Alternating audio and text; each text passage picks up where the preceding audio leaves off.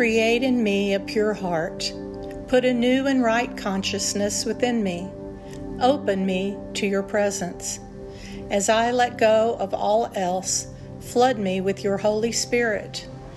Restore me to the joy of your enlightenment, and sustain me with a diligent spirit. Then, and not a moment sooner, will I be able to teach your love to the ignorant. Then the lost will have a chance to find their way home. Deliver me from the battles raging within me, and my tongue will sing of your salvation. When you change my heart, then you will open my lips, and my mouth will proclaim your praise. But right now, you have no delight in outward shows of righteousness or hollow praise. You don't want our shallow sacrifices or our righteous indignation. The sacrifice acceptable to you is an open spirit, a soul willing to be transformed, a clean heart willing to let go of judgment is one through which you can work. This is one of our sacred psalms. Thanks be to God.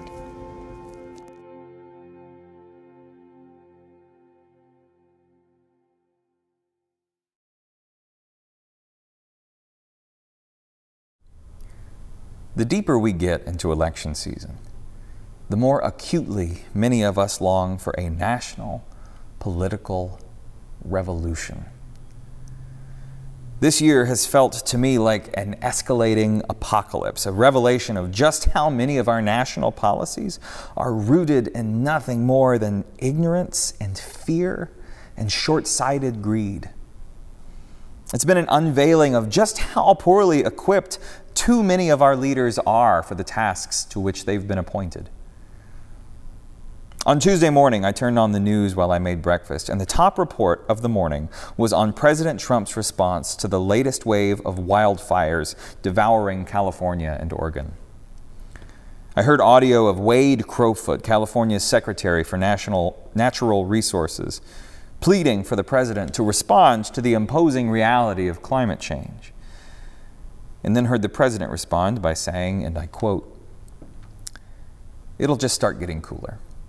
You just watch." "I wish science would agree with you," Crowfoot quipped. And to that, the president said, "Well, I don't think science knows, actually." Wherever you fall on the political spectrum, whatever your posture towards fiscal responsibility or foreign relations, this cavalier denial of an impending crisis should not be acceptable. I was reminded of the first time I heard him say that COVID-19 would just disappear. And that was 197,000 deaths ago. I was also reminded of our national response to the revelation of white supremacy in our DNA and how it has borne the fruit of oppressive policies, or the widespread realization of what toxic masculinity really means and how it bears the fruit of sexual assault and cover-up, and of our utter political failure to address them in any way that could be called healthy or just. Each of these things is just fuel on the fire for our ache for a revolution. For someone, for a figure or a party that will step up and just defeat the bigotry and the denial, that will enact new laws and policies, just fixing the things that need to be fixed. Now, to those of you cringing right now at how politically this sermon has started off, fear not. Because here's the point that I'm trying to make. As much as we wanted the kind of political revolution that we crave so badly, it won't work. It won't be enough. Voting is important. Policy change is essential. But for the kind of revolution we long for, both are ultimately insufficient. In the 1860s, An entire civil war was fought in the name of political revolution. People died to change the oppressive structures, powers, and policies that undergirded life in the United States. And when the Union won, those laws protecting slavery were rewritten, and slavery as an institution was abolished.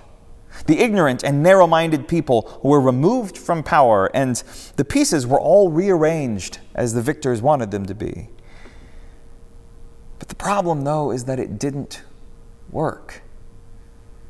Not in the way we wanted it to. I mean, by the logic of political revolution, this really should have been the end of racial oppression. But of course, it wasn't. Because though slavery was abolished, the racist consciousness of the South, and the North for that matter, went largely unchallenged. And so it was not difficult at all for the nation to quickly make the transition from slavery to segregation and the criminalization of blackness. The pieces on the surface were rearranged, but those egoic notions of us versus them, of separation, of the need for supremacy and the fear of insignificance, all of those notions went unchallenged and untransformed. And so the wheel kept on turning. It keeps on turning, unhindered. The truth is that if we want a revolution, one that leads to lasting change, a change for the better, then it cannot be a revolution of politics alone. If we want to change things as followers of Christ, then we must pursue, first and foremost, a revolution in consciousness. In 1990, Václav Havel stood before a joint session of Congress to speak. Now, in a previous life, Havel was a playwright and a political dissident before landing in jail as a prisoner of communists in Czechoslovakia. When communism in Europe fell, though, Havel and his powerful voice would soon become the first president of the newly formed Czech Republic. And as he stood before the United States Congress, he gave the following speech. The communist type of totalitarian system has left both our nations, Czechs and Slovaks, a legacy of countless dead, an infinite spectrum of human suffering, profound in economic decline, and above all, enormous human humiliation. But it has also given us something positive. A special capacity to look, from time to time, somewhat further than those who have not undergone this bitter experience. Someone who cannot move and live a normal life because they are pinned under a boulder has time to think about their hopes, more time than someone who is not trapped in this way. What I'm trying to say is this: we must learn many things from you, from how to educate our offspring, how to elect representatives, how to organize our economic life so that it leads to prosperity and not poverty. But this does not have to be merely assistance from a well-educated and powerful nation to those who have nothing to offer in return. Because we too can offer something to you. And that's our experience and the knowledge that has come from it. And the specific experience I'm talking about has given me one certainty. Consciousness precedes being, and not the other way around, as the Marxists claim. And for this reason, the salvation of the human world lies nowhere else than in the human heart, in the human power to reflect, in human modesty and human responsibility.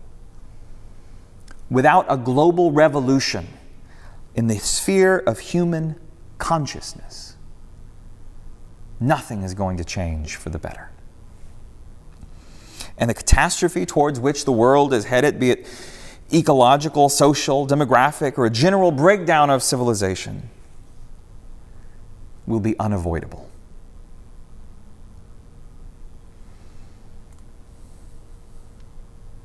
Consciousness precedes being, and not the other way around.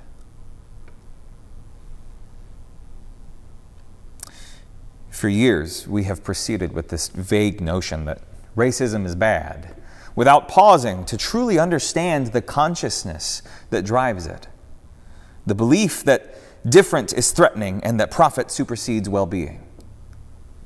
For years, we have proceeded with this vague notion that women and men are equal, yet how often have we reflected on what it really means to us to be a man or to be a woman? And what stories, even our most sacred stories, have informed that? For years, we've proceeded with this vague notion that we should take care of the planet without really pausing to look deeply into the truth of our interdependence, without confronting the hungry ghosts inside our minds that are always consuming but never satisfied. It is our impulse, of course, to skip past consciousness, the way we think about things, the way we feel about things, the stories we tell, and occupy ourselves only with being, with the want to blame and change things on the outside rather than look inward at ourselves, to investigate our thinking and our feeling within ourselves that may actually contribute to what is happening out there. We have a passionate desire to tear down monuments, to dismantle oppressive systems, to cast out those in power. But if we are not first able to undergo an honest change in consciousness, then as Havel says, nothing is really going to change for the better.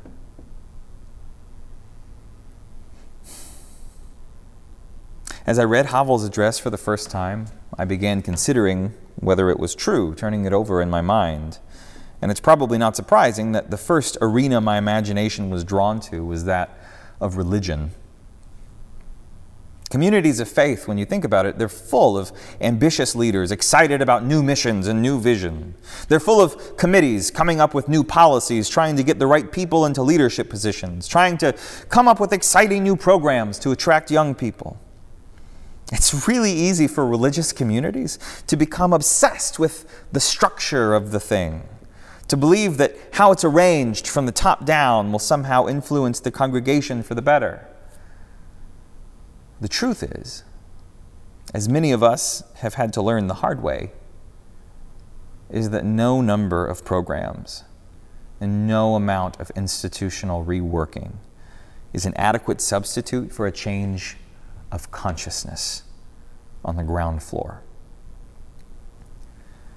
There is no substitute for the inner work that leads us to have hard, honest conversations. There's no substitute for the self-examination that teaches us the real art of reconciliation and grace. Give me this church over a well-organized church any day, because this is the kind of community that can heal, that can melt shame and ego and engage in lasting, meaningful work within or outside of their walls. The religious world is, of course, a microcosm of what plays out on a larger stage. There's excited leaders and groups and committees coming up with new policies and programs. But, as Jesus taught the Pharisees, you might clean the outside of the cup and dish, but the inside is still full of greed and ignorance. Clean the inside of the cup, and everything that comes out of it will be clean. Consciousness comes before being.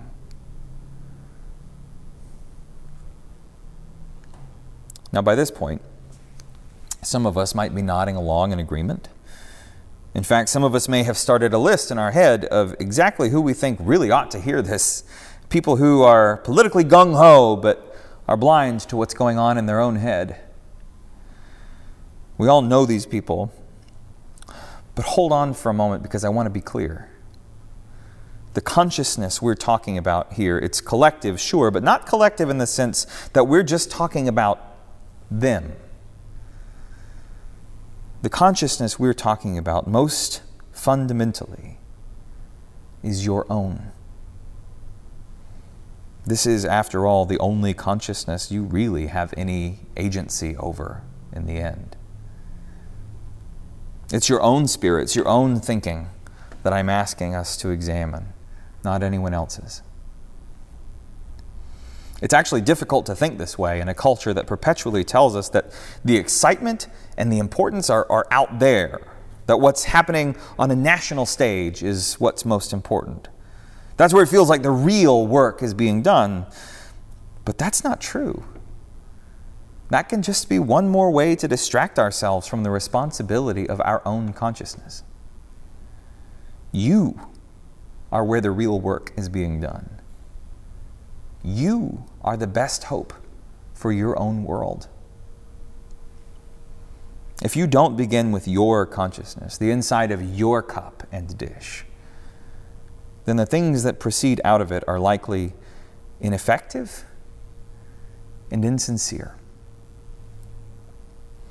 As Richard Rohr is fond of saying, transformed people transform people. Consciousness is contagious. If you want to see a transformation in the world, then you have got to unavoidably lead with your own inner work and your own transformation. Could it be possible that the best thing you could do for our nation at this moment is to learn to meditate or to find a counselor? Could it be that the world does not need your righteous indignation or fear, but it needs for you to have the courage to face your own shadows and become the freedom you want to see? Could it be that the best thing you can do for climate change, for racial justice, for the political divisions we face is to investigate your own thinking and the ways you do battle with yourself? Consciousness precedes being. So, people of God, let's get to work on our own consciousness, individual and collective, so that the Spirit within us may be the source of a river of life that flows through the center of our city streets, watering trees that bear the fruit of just and equitable policy, and leaves for the healing of the nation. Let us move through this election season, learning to pray in harmony with the psalmist who sings, "Create in us a pure heart, and to put a new and right consciousness within us." And then we will be able to teach your love to the ignorant. Then the lost will have a chance to find their way home. Amen.